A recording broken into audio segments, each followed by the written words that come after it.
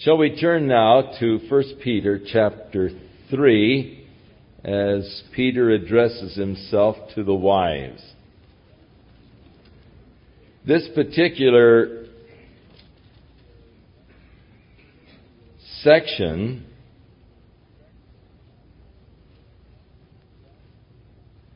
goes back to verse 13 of chapter 2. Submit yourselves to every ordinance of man for the Lord's sake, whether to king as supreme, governors unto them sent to the punishment of evildoers. So it is the will of God that in well-doing you may put to silence the ignorance of foolish men.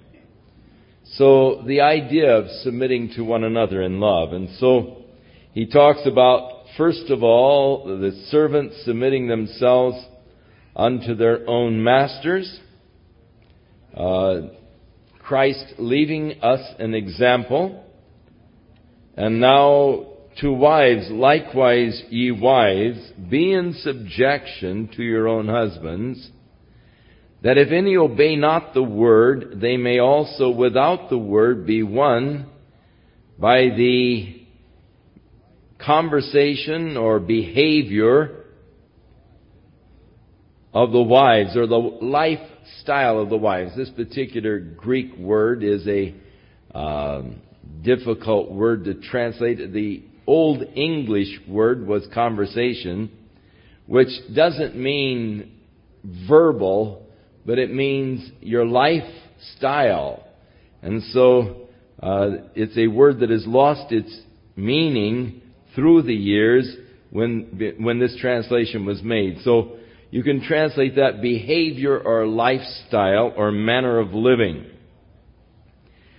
So as Paul wrote to the Corinthian church, I don't need that anyone should write letters of commendation for me, because you are my living epistles, known and read of all men. Our lifestyle testifies to what we believe. And more people are brought to Christ by the observing of the Christian life as you live it than are converted through just someone laying the four spiritual laws on them. We were talking with a missionary who is in the Philippines and has a ministry basically to the Muslims. And he talked of the difficulty of the converting of a Muslim, because for a Muslim it is a capital offense to convert to Christianity. He is and can be put to death by his family members if he leaves the Islam faith and becomes a Christian. It is a capital offense to convert a Muslim. But he said in order to convert a Muslim, they must see Christianity in action in your life. You can't do it with words. They have to see the gospel demonstrated in your life. They watch, they observe. And then he said they have to see a miracle in answer to prayer. And these are the things that convince the Muslim of the truth of Christianity. So Paul is declaring that our lifestyle is all important. You wives who have unbelieving husbands,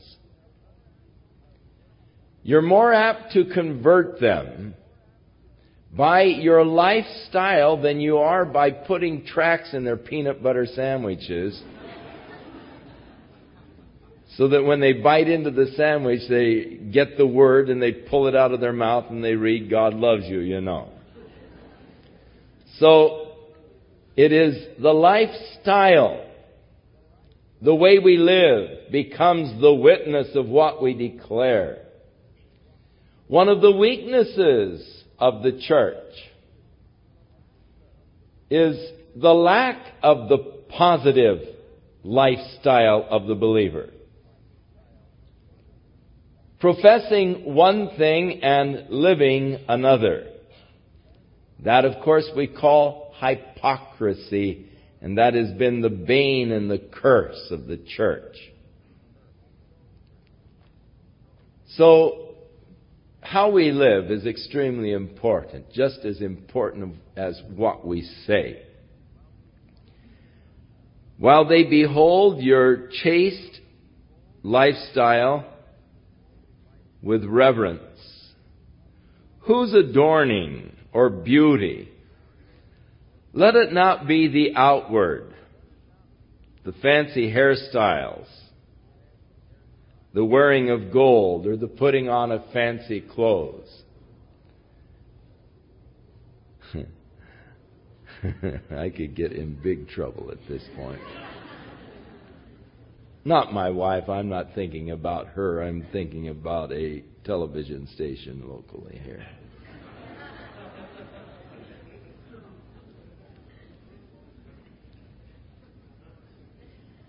Whose adorning, let it not be the outward adorning, with the fancy hairstyles, the wearing of gold, putting on of fancy apparel.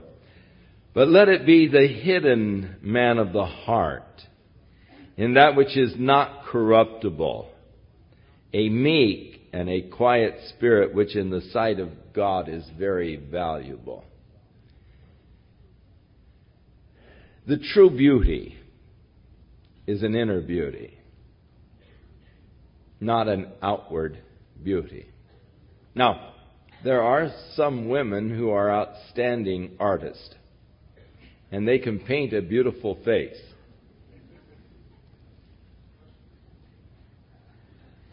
It takes them a while. It takes longer as the years go by. There's an old Swedish proverb, good looks don't last, good cookers do. And the idea is to encourage the young men not to look for a pretty face, but to look for a good cook.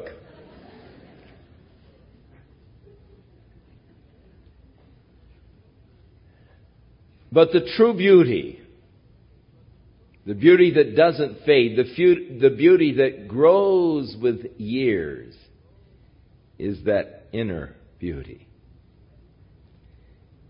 Some of the most beautiful people in the world. That beautiful inner beauty. You love to be around them, because there's just such a beauty that comes forth from their lives. And Peter is saying, recognize that that is the true beauty. The true beauty isn't that which you put on outwardly, but the true beauty is that which is inward, which shines out.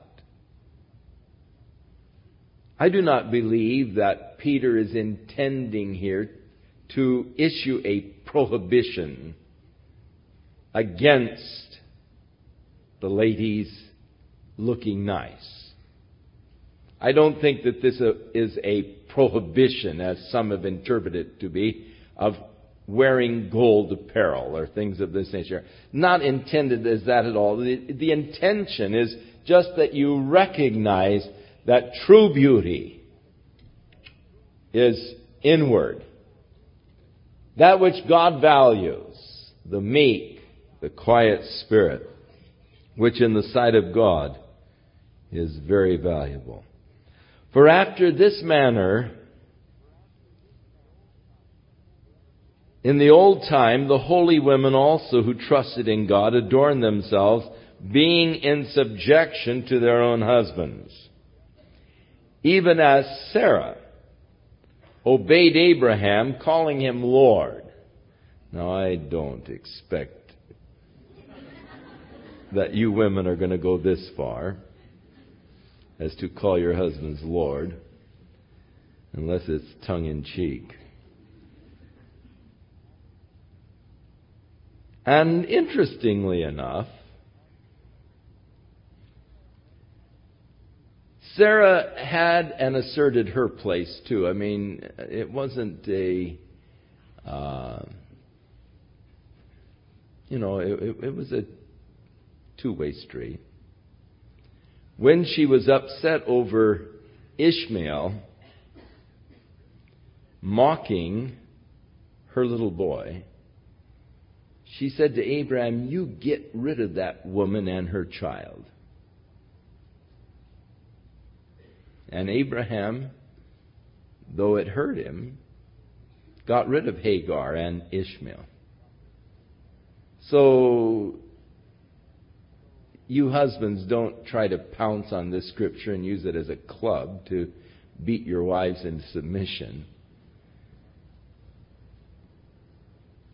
Marriage is a give and take proposition, and it is an understanding. Now, of course, with Peter, interestingly enough, has quite a bit to say to the wife, and if you read it in Amplified, I think these guys were male chauvinists because they really jump onto this and amplify it, almost to an extreme. Peter has quite a bit to say to the wives, but he has very little to say to the husbands. Interestingly enough, Paul shares pretty much equally. He has quite a bit to say to the wives, but then he has also quite a bit to say to the husbands as far as the marriage relationships, interpersonal relationships within marriage. But you are the daughters of Sarah, as long as you do well and are not afraid with any amazement. Now that's a peculiar phrase. Not afraid with any terror. And I don't understand what Peter is saying by that. Maybe some of you have some ideas you can share with me.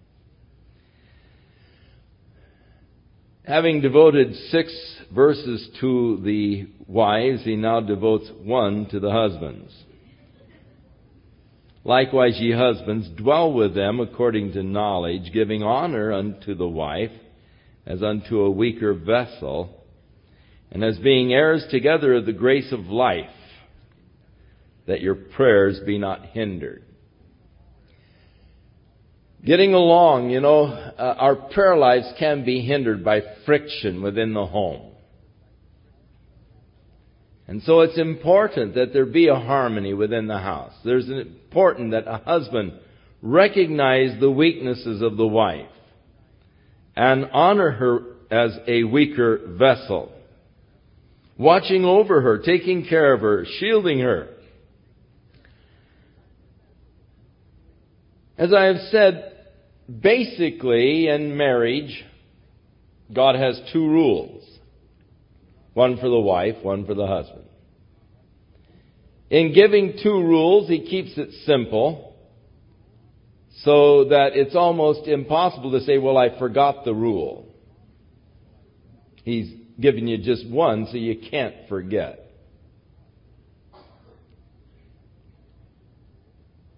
And in giving the rule, God was thinking of the other. So when He said, husbands, love your wives as Christ loved the church, He knew that a woman's greatest need was that of knowing that she is loved supremely by her husband.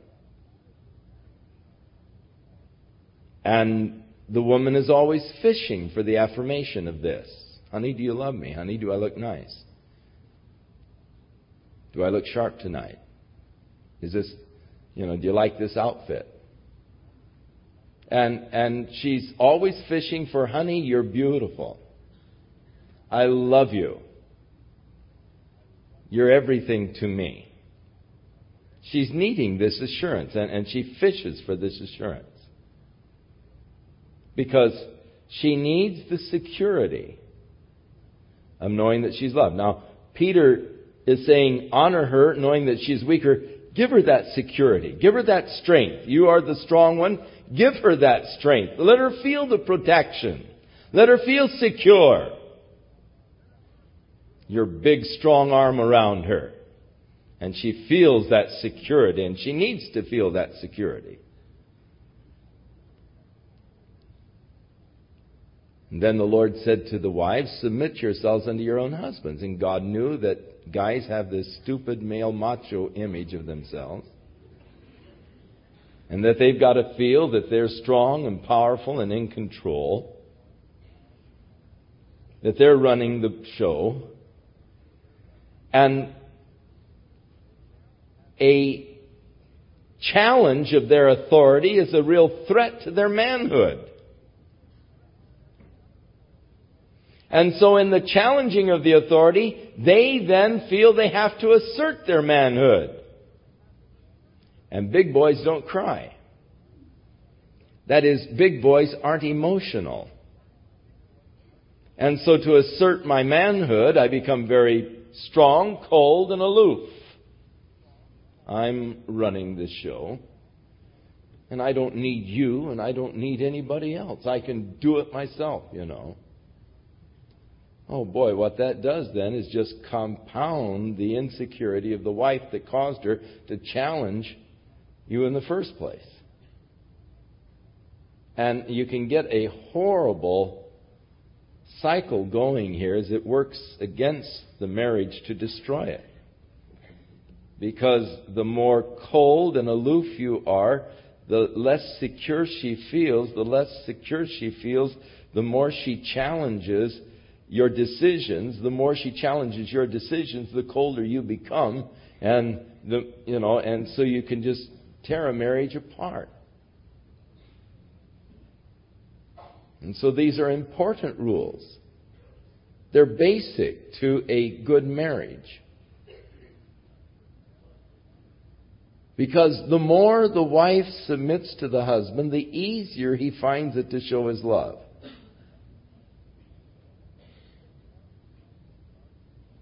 The more he shows his love, the easier she finds it to submit to him.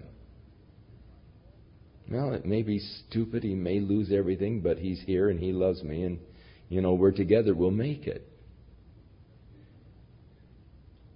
But if you're cold and aloof, this jerk making a stupid mistake, and he's probably going to take off when he's lost everything. He'll be gone, and then I won't have anything. What am I going to do? And she feels secure, so she has to challenge everything that you do, everything that you say. So these are basic, simple rules. And always, as far as the wife, it is subjection to the husband. To the husband, it is the honoring and the loving of his wife. And when it is working, it becomes a beautiful combination, and your lives can be enriched, and your prayers effective. Heirs together. We are heirs together of the grace of life. There is no kind of a hierarchy in the spiritual realm. The men do not have an advantage over the women or vice versa. As far as in Christ, we are all one. So anybody who's looking for the superior sex or anything else, you will never find it in Christianity. For in Christianity, it removes any kind of barriers that exist between people. And we all come the same way, to the same Lord, to receive the same grace. And we are all one, heirs together of the grace of God. We share together equally in the things of the Lord, where there is neither male nor female, bond nor free. Christ is all and in all. Finally, addressing now both, be of one mind, having compassion for one another. Love as brethren.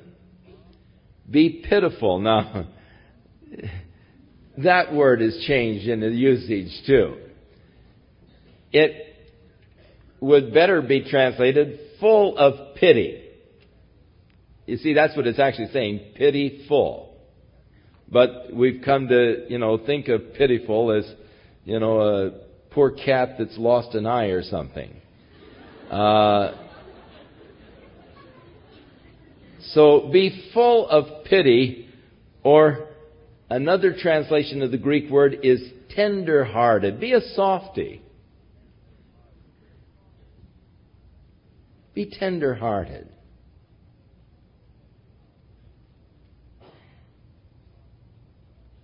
I pray that God will always grant to me a tender heart. A heart of compassion. To be like Jesus, I must have it.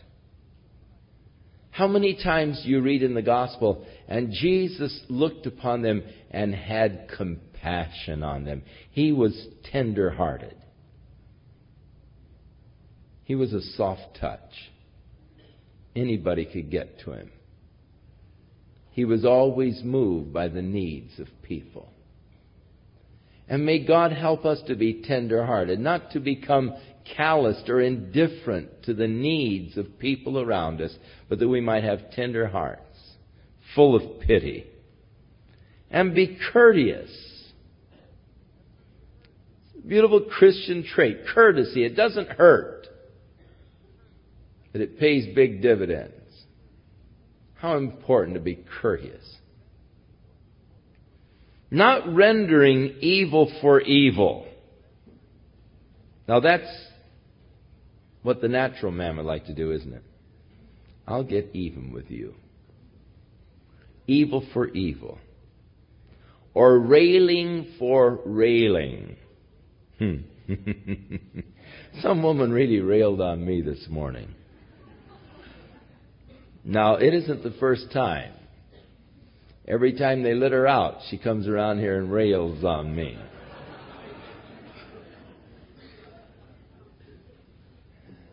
A couple of Sundays ago, she was throwing clay pots out in the patio, railing. This morning, she came home as I was greeting people at the end of the second service. And I was greeting a couple of young men first time they were here, and they were telling me how much they enjoyed the service. She comes up and grabs me and starts calling me a filthy viper and all kinds of stuff, just really railing on me.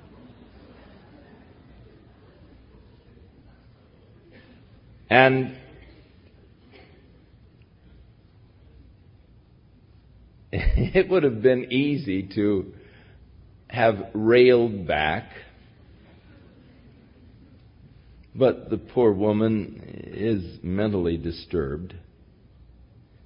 But this poor young kid didn't know what happened, I mean, his eyes got big, and he was just telling me, how much he'd enjoyed the message and how it spoke to him and all. And then she comes up with all of this, and his eyes get big and all. And then John got hold of her and drug her off as she was railing, going around the corner, John dragging her. And this kid said, I didn't know what was going on. I was ready to do something. He said, boy, you really handled that well, well.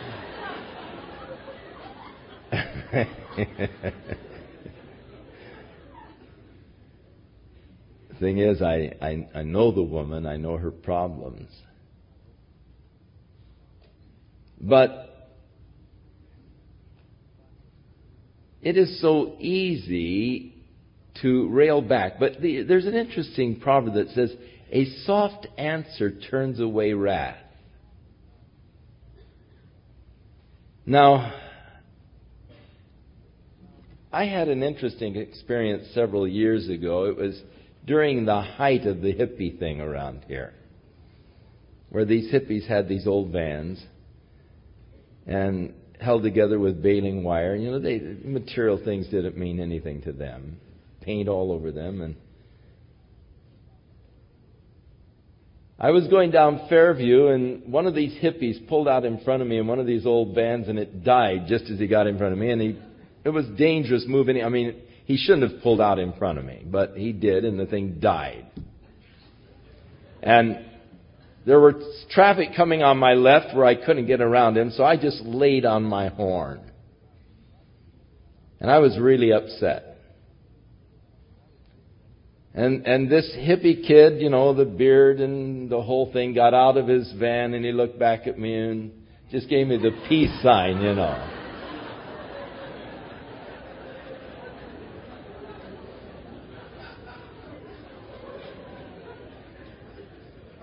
Suddenly I felt real terrible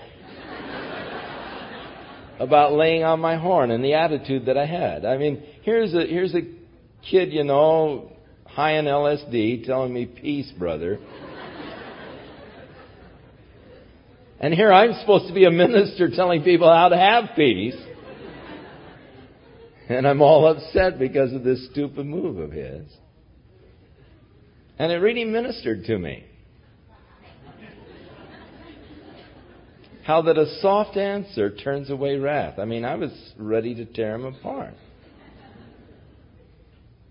And just how it all vanished. Just, if he had gotten out railing, I'm sure I would have jumped out of the car and ran up and grabbed him and told him what a stupid move that was, But his attitude was such that,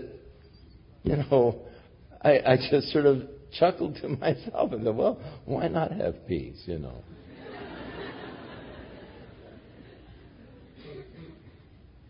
So don't render railing for railing. That only creates, that only builds. And that's, boy, you read, there's so many nuts on the highway today. You get out and rail. Some of these guys, they'll pull a gun and shoot. Have you read some of these things that are happening on the road? I mean, it's getting dangerous living.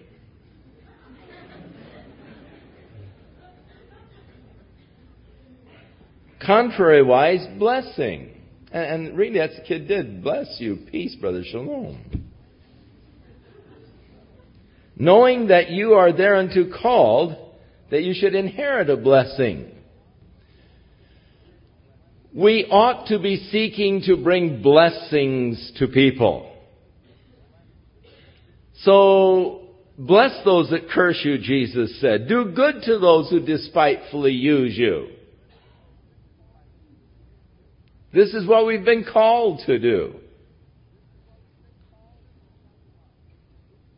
For he that will love life and see good days. Now, here Peter goes back and just quotes a portion out of the Psalms.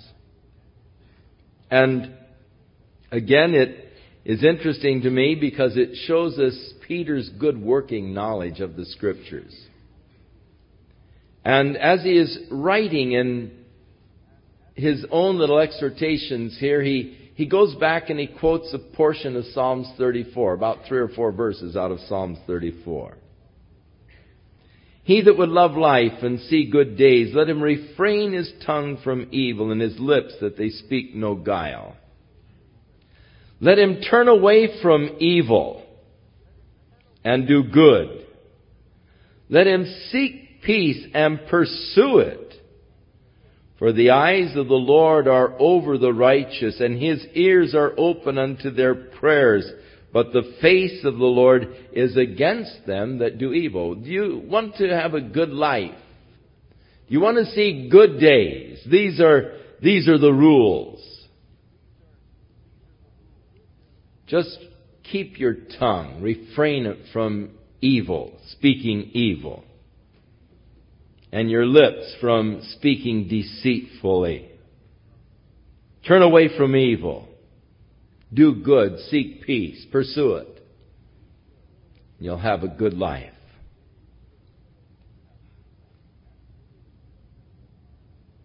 And who is he that will harm you if you are followers of that which is good?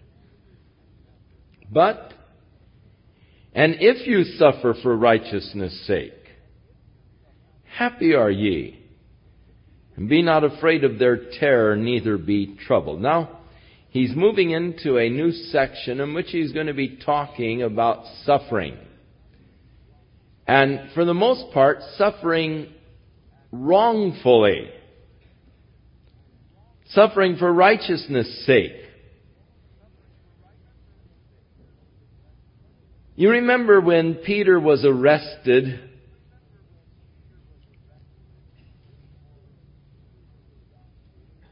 for the preaching of the gospel, and they beat him and told him not to preach anymore in the name of Jesus Christ.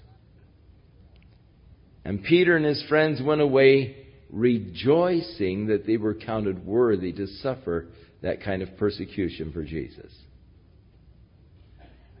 Now, Peter's telling us the very same thing. In other words, Peter is not preaching something he didn't practice. But he did this very same thing himself. When he was suffered for righteousness' sake, he rejoiced. Happy are you. Jesus said, blessed are ye. And the word blessed is happy. When men persecute you and say all manner of evil against you falsely for my sake, rejoice and be exceeding glad. For great is your reward in heaven. There's where you have to get the right perspective. You have to look on to the heavenly future. So, if you suffer for righteousness' sake, happy are ye. Be not afraid of their terror, neither be troubled, but sanctify the Lord God in your hearts. Give a special place for God in your life. And be ready always to give an answer to every man that asks you for the reason of the hope that is in you with meekness and reverence.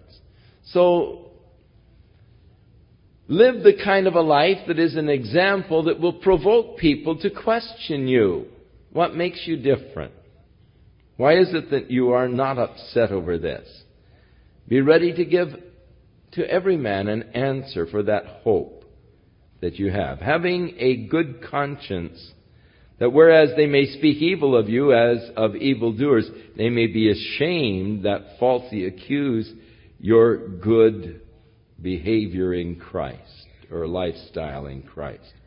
For it is better, if the will of God be so, that you suffer for well-doing than for evil-doing. That's always a better thing. If you suffer for evil-doing, you've got it coming. But if you suffer for well-doing, then that is a better thing. For Christ also hath once suffered for sins. He's referring, of course, to the cross. Jesus went to the cross and died there for your sins. The just died for the unjust. God made him to be sin for us who knew no sin. The just for the unjust. That he might bring us to God. The purpose of the cross is to put away our sin which had separated us from God. The effect of sin is always alienation from God. You see, God created you in the beginning for fellowship. He wanted you to be one with Him. But a holy, pure, righteous God cannot be a part of sin. Inconsistent with the nature of God. So man fell into sin. As the result, lost fellowship with God. The purposes of God were thwarted by sinful man. So in order that man might have fellowship with God, the purposes of God restored, Jesus suffered once for our sins. The just for the unjust, that He might be able to bring you to God. That He might be able to wash and cleanse you from your sin in order that you might have the purposes of God accomplished in your life as you fellowship with God. Being put to death in the flesh, but He was made alive by the Spirit. By which also He went and preached unto the spirits that were in prison, which sometimes were disobedient, when once the long-suffering of God waited in the days of Noah while the ark was being prepared, wherein few, that is, only 8 souls, were saved by the water. Jesus preached to the souls in prison. Now, in the prophecy concerning Jesus in Isaiah 61, it says, "The Spirit of the Lord is upon me, because the Lord has anointed me to preach the good tidings to the meek. He has sent me to bind up the brokenhearted, to proclaim liberty to the captives and the opening of the prison to those that are bound." What is He talking about? The prison was death, by which men were bound. They were held captive. Jesus came to open the prison to those that are bound, or to open up Hades to those people who were bound there, who died before Jesus died for our sins. So, when He died, He descended into hell. And He preached to those souls that were in prison. And when He ascended out of hell, He brought with Him those who had been captive. In Ephesians chapter 4, Paul tells us that He who has ascended is the same one who first of all descended into the lower parts of the earth. And when He ascended, He led the captives from their captivity. Luke's Gospel, the 16th chapter, Jesus describes what hell was like prior to His death. 2 compartments. No capacity of crossing from one to the other. One was a place of torment, the other was a place of comfort. Those who died in faith went to the place of comfort and were comforted by Father Abraham. They are the ones to which Jesus preached when He descended into hell. But God did not leave His soul in hell, neither did He allow the Holy One to see corruption. But this same Jesus has God raised from the dead. And Matthew's Gospel, chapter 27, tells us that the graves of many of the saints were open, and they were seen walking in the streets of Jerusalem after His resurrection from the dead. He led the captives from their captivity. So, opening the prison. The like figure, that is, the eight souls saved by water, the like figure whereunto even baptism doth also now save us. So they were saved by the water, or by the ark in the water. Even so, baptism, Peter says, saves us. But then, lest people make a mistake, he points out, it isn't the physical ritual. It isn't the washing away of the filth of the flesh. But it is the answer of a good conscience toward God by the resurrection of Jesus Christ. So the true baptism is a matter of my heart. Now, I do believe that everyone who believes in Jesus Christ should be baptized in water. I definitely believe in water baptism, and I personally believe in water baptism by full immersion.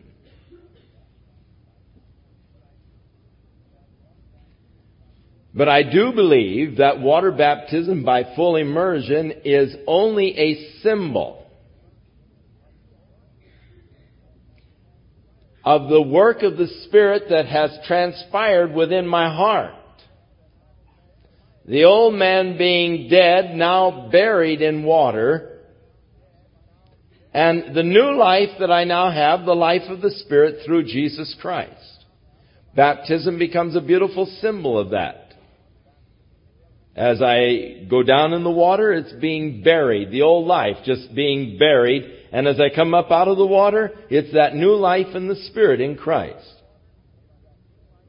And it becomes a beautiful symbol. But if it has not happened in my heart, it cannot happen by the ritual. The ritual itself cannot save me. Now, you may be baptized by sprinkling, by dunking, by full immersion, and still not be saved. You know, they could hold you down there till you drown and it still won't save you. The rite of baptism doesn't save. It symbolizes that which has already transpired in my heart. If it hasn't transpired in my heart, then baptism is meaningless. In fact, it's worse than that.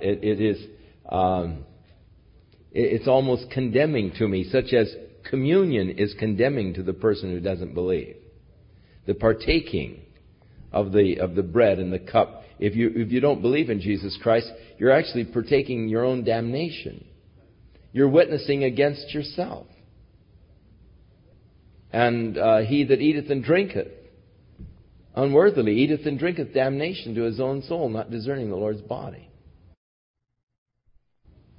So the same, if you go through the rite or the ritual of water baptism and it hasn't happened in your heart, it's only a witness against you.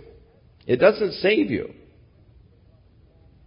So I do not believe in what is called baptismal regeneration. I do not believe that if a person is not baptized, then they are not saved. I can't believe that. You're saved by believing in Jesus Christ. Now, because I believe in Jesus Christ, I want to obey Him, and thus I am baptized as a sign of what has transpired already within my heart. But should I never get around to being baptized by some unfortunate accident or circumstances of some kind, I will still be saved. I have every confidence of that. It isn't the putting away of the filth of the flesh, but it's that work of the Spirit within my heart, the good conscience toward God.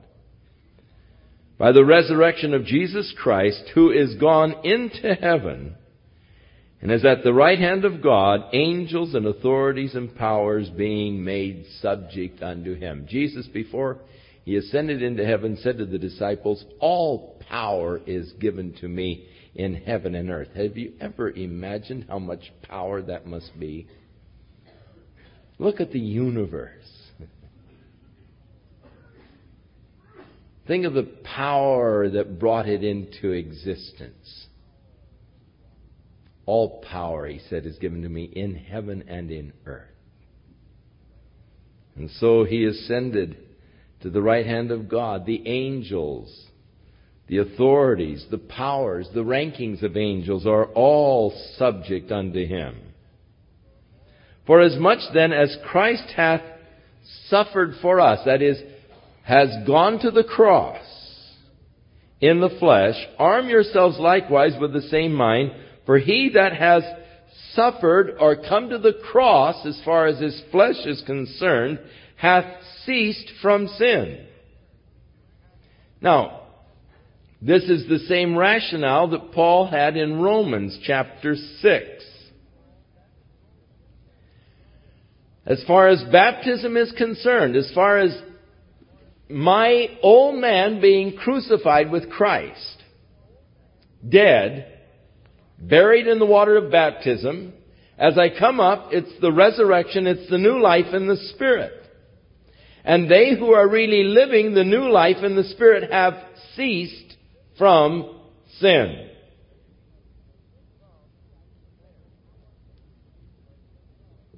Paul said, how are we who are dead to sin going to live any longer therein? John tells us in his epistle, and we'll be getting that in a couple of weeks, that whosoever is born of God does not practice sin. Because we have God's seed now in us. We've been born again by the Spirit of God.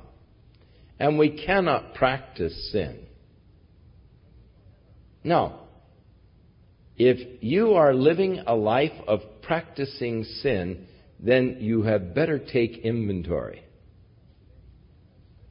The Bible says, he that thinks he stands, take heed lest he falls. There is a way that seems right unto man, but the end thereof is the way of death. Whosoever is born of God does not practice sin. We've been born of a new nature. Not a sinful nature anymore. You can't lay it on the past, the old nature, Because that nature died, and whosoever then has come to the cross has suffered. And that is co-crucifixion with Jesus. I am crucified with Christ. Is then dead to the old life and sin. The flesh hath ceased from sin, that he no longer should live the rest of his life in the flesh, following the lust of men, but he is to live now to fulfill the will of God. For the time past of our life may suffice us to have wrought the will of the heathen when we walked in lasciviousness, in lust, in the excess of wine, in revellings, in banquetings, in abominable idolatries, wherein they think it strange now that you do not run with them to the same excess of riot, speaking evil of you. So it used to be that we lived the unbridled life of the flesh, a life of lasciviousness and unbridled lust, revellings, the excess of wine, banquetings, abominable idolatries. The good description of the world scene. And those that are in the world think it's strange now you don't do it anymore. What do you do for fun now, man? You ever had them ask you that? What do you do for fun?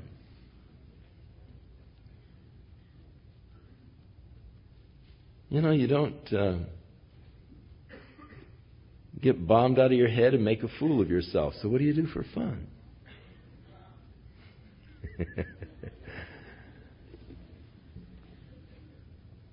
And they say, oh man, he's got religion. He's no fun anymore. They speak evil of you.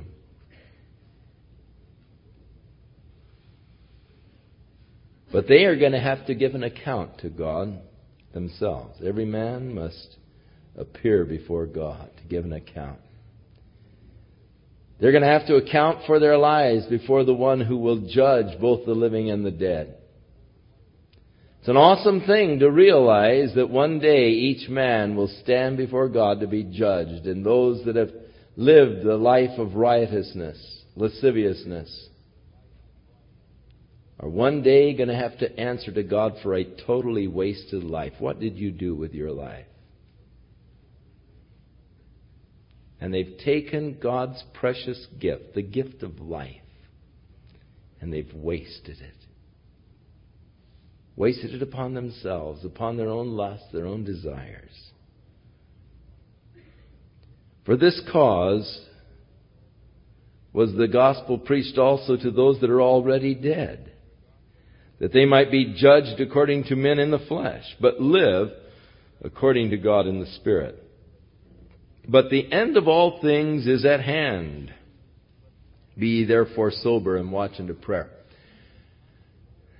The church has always lived in the consciousness that we're in the last days. And in a sense, that is always true. Every generation is the last days. I'm living in my last days. I'm going to go. If the Lord doesn't come to take the church, it's going to be the last days for me one of these days. Who knows? 20, 30, 5 years from now? Last days. Our days are all limited.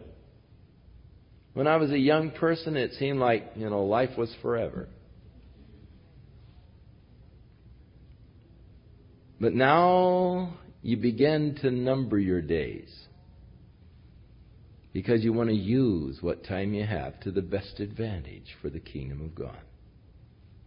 So that's basically what Peter is saying. He's getting older now, and he is coming from a more matured view. The end of all things is at hand, and it was for Peter. Not long after this, he was beheaded by Nero. Be therefore sober, watching and praying. And above all things, have fervent love among yourselves. Among the body of Christ, there should be a fervent love. For love covers a multitude of sins. How true that is. how many things we can just overlook if we love hard enough. How many things we don't see because we love. And how many things we can see when we hate. I mean, we watch like eagles. And every little thing we're ready to pounce on. But love fervently in the body of Christ. Be hospitable one to another without grudging. As every man hath received the gift, even so minister the same one to another as good stewards of the manifold grace of God. Now, God has given to each of us gifts. And interestingly enough, there was a gift of hospitality. And there are some people who have that gift of hospitality, and they make marvelous hosts and hostesses. You know, they can just have anybody in. And they just have that gift of hospitality. Others don't have the gift of hospitality. And it's a strain whenever people come over. They get tense, they get nervous.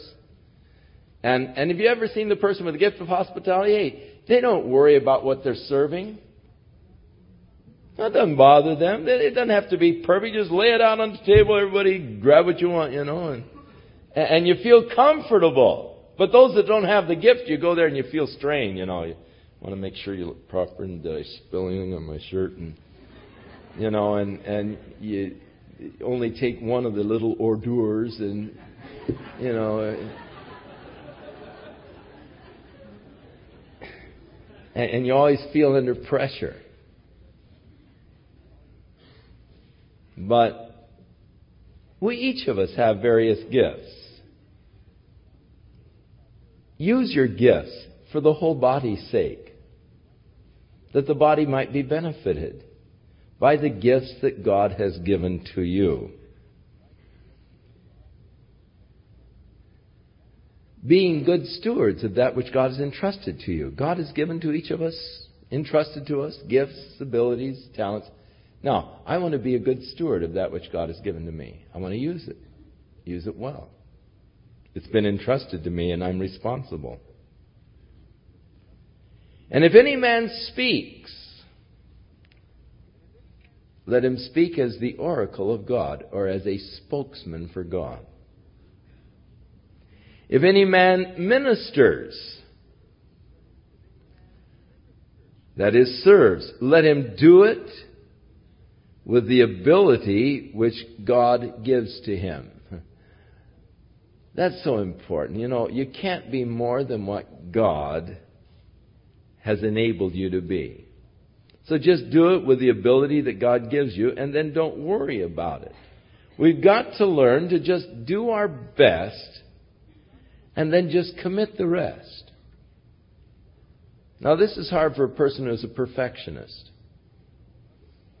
They do their best and then they worry about the rest. Why didn't I say this? Why didn't I do that? Oh, did I do the right thing? Oh, you know. And they're constantly worried about what they have done. Hey, was it your best? Oh my, yes, you know, I really... So, let it go. God doesn't require more than your best. So whatsoever you do in word or deed, do all to the glory of God. So if you speak, speak as a spokesman for God. If you minister, do it with the ability God gives. That God in all things may be glorified. You see, it isn't to bring glory to you. As we minister, we need to minister to bring glory to God through Jesus Christ, to whom be praise and dominion forever and ever. Amen. Now, beloved, don't think it's strange concerning the fiery trials which are going to try you, as though some strange thing happened unto you. Boy, one of the weirdest things happened to me the other day. I went through one of the worst trials, you know. Hey, no. It's not strange, the fact that your faith is going to be tried. Rejoice inasmuch as you are partakers of Christ's suffering, that when His glory shall be revealed, you may be glad also with exceeding joy. Jesus is coming again to be revealed in glory before the world, and those that are His will He bring with Him at His coming. Great gladness and joy, exceeding joy in that day when we come with Jesus to establish God's kingdom upon the earth. And so rejoice that we were able to suffer with Him that we might reign with Him. If you're reproached for the name of Christ, oh, how blessed you are. For the Spirit of glory and of God is resting upon you. On their part He is evil spoken of, but on your part He is glorified. But let none of you suffer as a murderer, or as a thief, or as an evildoer, or as a busybody in other men's matters. In other words, there are things that you're blessed for suffering for, and there are things that you're not so blessed if you suffer for them. If you're a thief and you're caught and you get sent to jail, there's no big glory in that. Yet if any man suffers as a Christian, Jesus said, persecuted for my sake in the Gospels, let him not be ashamed. Let him glorify God in this behalf. And of course, in those days, many of them were put in prison for being Christians. Now, if you're put in prison because you're a murderer, no big glory. But if you're put into prison because you're a Christian, then, rejoice. That's great. That's good. Now, if you were arrested for being a Christian, could they find enough evidence to convict you? Something to think about.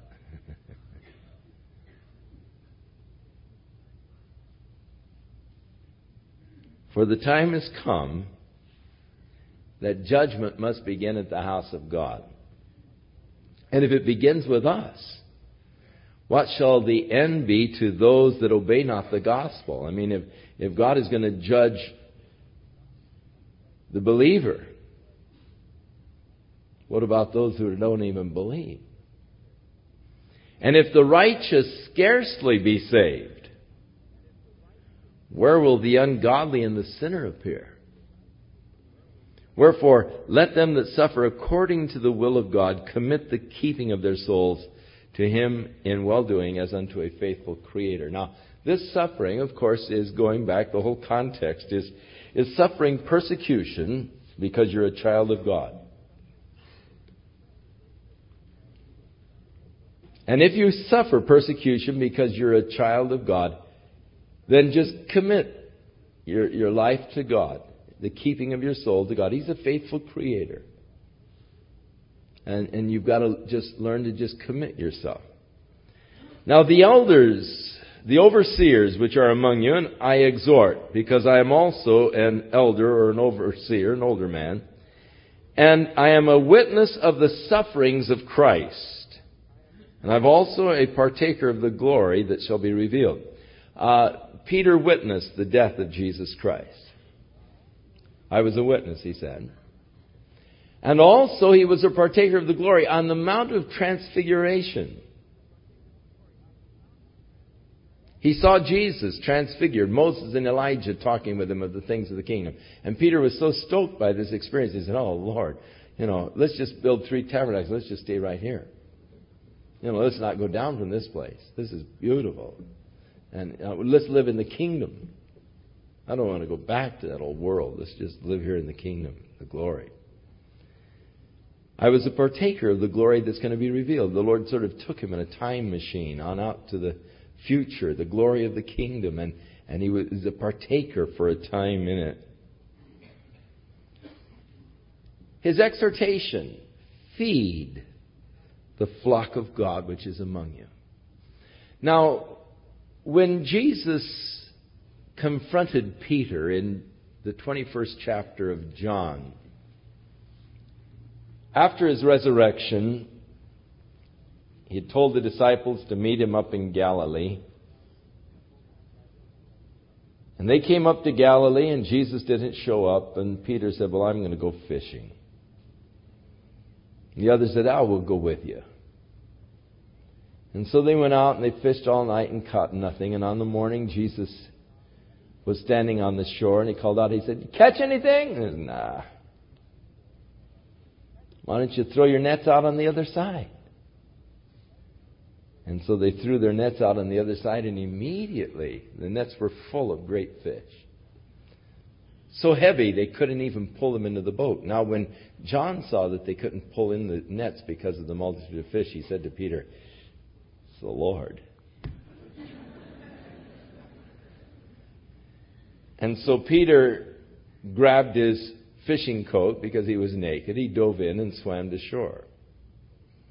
The other disciples got in a little rowboat, and they rowed on into shore, dragging the net with them. And when they got to shore, they found that Jesus already had a fire built. There were coals, bed of coals, and he had some fish on them. And he said, "Come on and eat." And then he said to Peter, "Peter, do you love me more than these?" Now, the "these" is a problem. Was Jesus talking about the fish? Or was he talking about the disciples? You see, the last time before his death that he was having a conversation with his disciples, he said, "All of you are going to be offended tonight because of me." And Peter said, "Lord, though they are all offended, I will never be offended." So basically, Peter was saying, "Lord, I love you more than they do. Though they're all offended, I'll never be offended." He's bragging. And Jesus said, "Peter, before the cock crows, you're going to deny me 3 times. Oh, they could kill me and I'd never deny you. And so he's in a sense saying, "I love you more than them." And so Jesus could have been indicating the disciples, "Do you love me more than these, Peter?"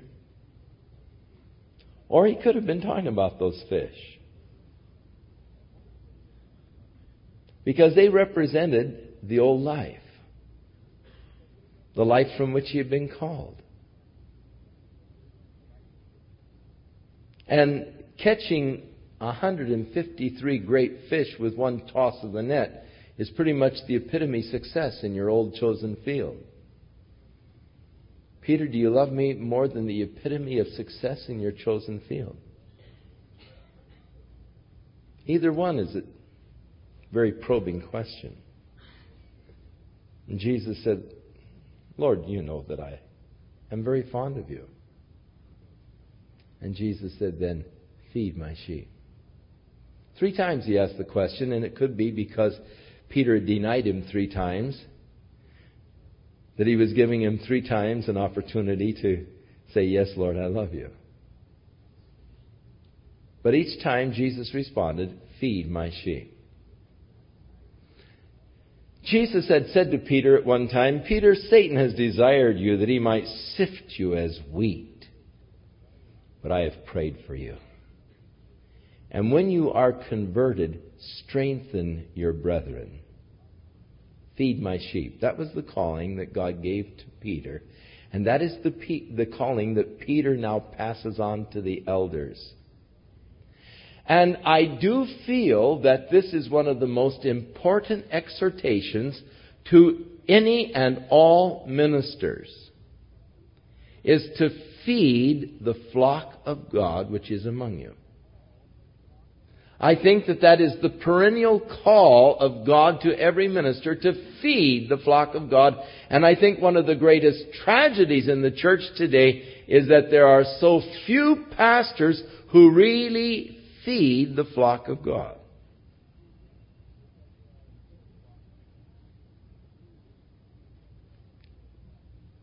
With the Word of God that will nourish their souls unto eternal life. You know, the flock of God gets fed all kinds of hodgepodge. You know, you can go to church and get good doses of psychology and philosophy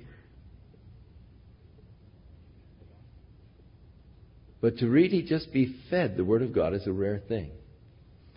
Feed the flock of God which is among you, taking the oversight, not by constraint. That is, not under pressure, but willingly, and not for filthy lucre's sake, but of a ready mind. He's warning against professionalism in the ministry, warning against an emphasis upon money, warning against really the prostituting of the gifts of God for your own enrichment, not for filthy lucre, but of a ready mind.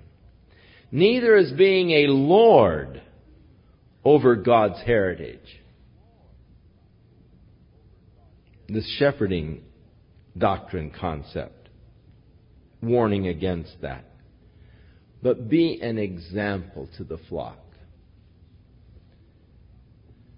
That was Paul's exhortation to Timothy, wasn't it? Be thou an example unto the believer. And the minister should indeed be an example of that which he declares to the people.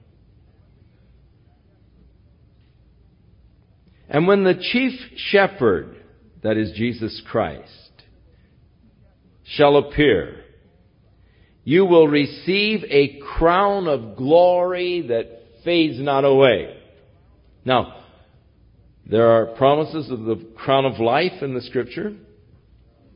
And here's the promise to those who minister to the body of Christ, a crown of glory. Likewise, ye younger, submit yourselves to the older men. Yes, all of you, be in subjection to each other, and be clothed with humility. For God resists the proud. Now, do you want God to be resisting you? It's interesting how that throughout the whole Scriptures, God has such an abhorrence towards pride. And yet, pride is such a common thing among men. God resists the proud. 6 things God hates. Yes, there are 7 that are an abomination unto Him. Proud look. God hates it. It's an abomination. Pride goeth before destruction, a haughty spirit before a fall. Be clothed with humility. For God resists the proud, but He gives grace to the humble. Humble yourselves, therefore, under the mighty hand of God, and He will exalt you in due time. Humble yourselves in the sight of the Lord, and He shall lift you up. He that exalteth himself shall be abased, but he that humbleth himself shall be exalted. So much is said concerning our attitudes towards ourselves, which is reflected in our attitudes towards others.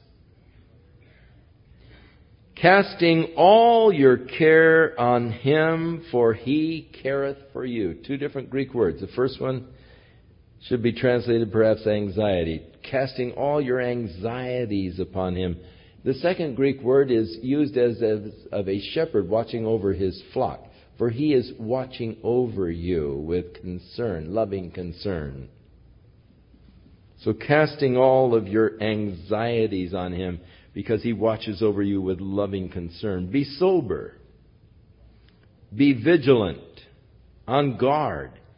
Because your adversary, the devil, as a roaring lion, is walking about seeking whom he may devour. The sons of God were appearing before God in the book of Job chapter 1, and Satan also came with him, and God said to Satan, "Where have you been?" And he said, "Going to and fro throughout the earth, walking up and down in it." Here Peter tells us that your adversary, the devil, walking around like a roaring lion, just looking for whom he can devour.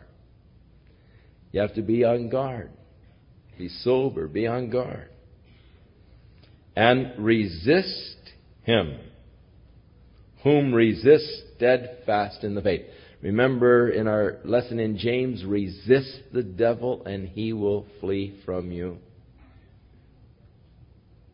Now,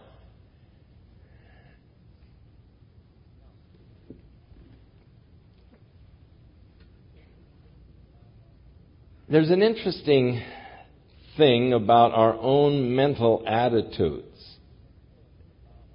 And we can be defeated before we ever get to a problem because we've taken that kind of a mental attitude towards it. And with Satan, we think of his power and his cunning and all, and we think, oh man, Satan's attacking me, and we just sort of melt, think, what can I do? He's so tough, he's so powerful. And we don't resist. When I first moved from Ventura down here to the Santa Ana area, went to Santa Ana High School,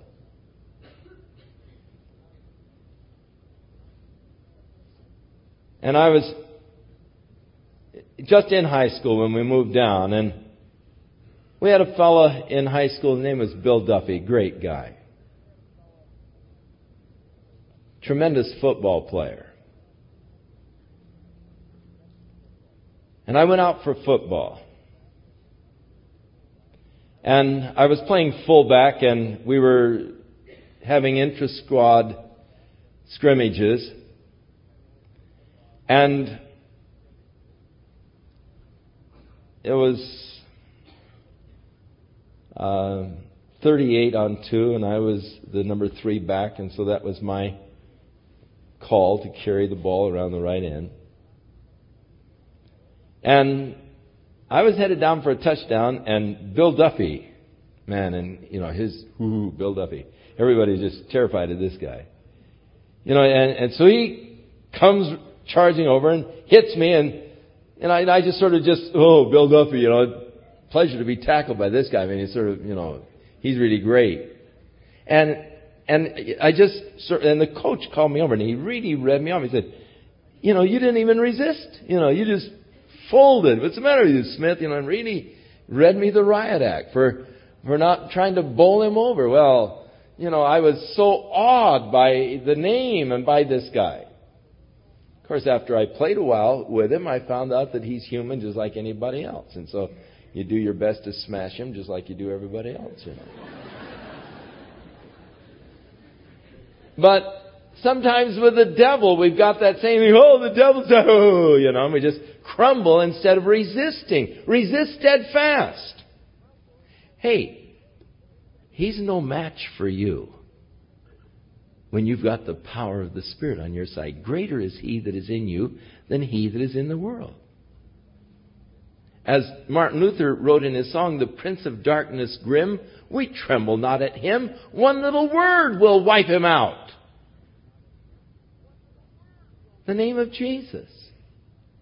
Hey, you've got authority and power over him, and he is no match for you in Christ.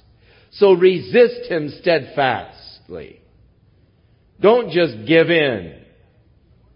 Resist the devil and he will flee from you. Going about like a roaring lion, he scares us to death with his roar. But resist steadfast in the faith, knowing that the same afflictions are accomplished in your brethren that are all over the world. But the God of all grace, who has called us unto his eternal glory. Oh, I love that. The God of all grace, he's called you unto his eternal glory. Paul tells us that in the ages to come, he might be revealing unto you what is the exceeding richness of his love and his kindness towards you in Christ Jesus. He's called you unto the eternal glory. Paul prayed for the Ephesians that they might know what is the hope of their calling, God has called you to eternal glory. He's called you to share His eternal kingdom with Him in that glorious kingdom, world without end. Kingdom of righteousness and love and peace and blessing. Joy. Eternal. But the God of all grace, who has called us unto His eternal glory by Christ Jesus, after you've suffered for a little while, make you mature. And that's the effect of suffering. It has a way of causing us to grow up. It has as its effect the maturing of our lives in Christ. Establishing you, strengthening you, and settling you. Those are traits of maturity. To Him be glory and dominion forever and ever. Amen. And so he ends his little epistle with this doxology. And now the rest is just sort of personal notes. By Silas, a faithful brother unto you, as I suppose I have written. So Silas, who was the companion of Paul on many of Paul's missionary journeys, is now a companion of Peter. Perhaps Paul is in prison at this time. And so Silas has gone with Peter. And he is the one who does the actual writing of this epistle that was dictated to him by Peter. And Silas was known to a lot of these people because he had traveled with Paul. Peter had not known many of these people. But Silas, having been around with Paul, he's a faithful brother unto you, as I suppose. And I have written briefly, exhorting and testifying that this is the true grace of God wherein you stand. Now the church that is at Babylon, that is elected together with you, greets you, as does Mark, my son. And this is probably John Mark, who was also a companion of Paul and of Barnabas, and now is working with Peter. Peter at this time is writing probably from Babylon, his epistle. Then greet one another with a kiss of love, agape. Peace be with you that are in Christ Jesus. Amen. So Peter's first epistle. Next week, we'll study the second epistle, written about 6 years later. A lot of good exhortation in this epistle. The purpose is to bring us into spiritual maturity, into a life of strength and blessing and hope in Christ Jesus. And may we now be doers of the word and not hearers only, because that's self-deception. You've got to put it into practice for it to have any value in your life. And I encourage you, read again this first epistle of Peter, having now the background of the study.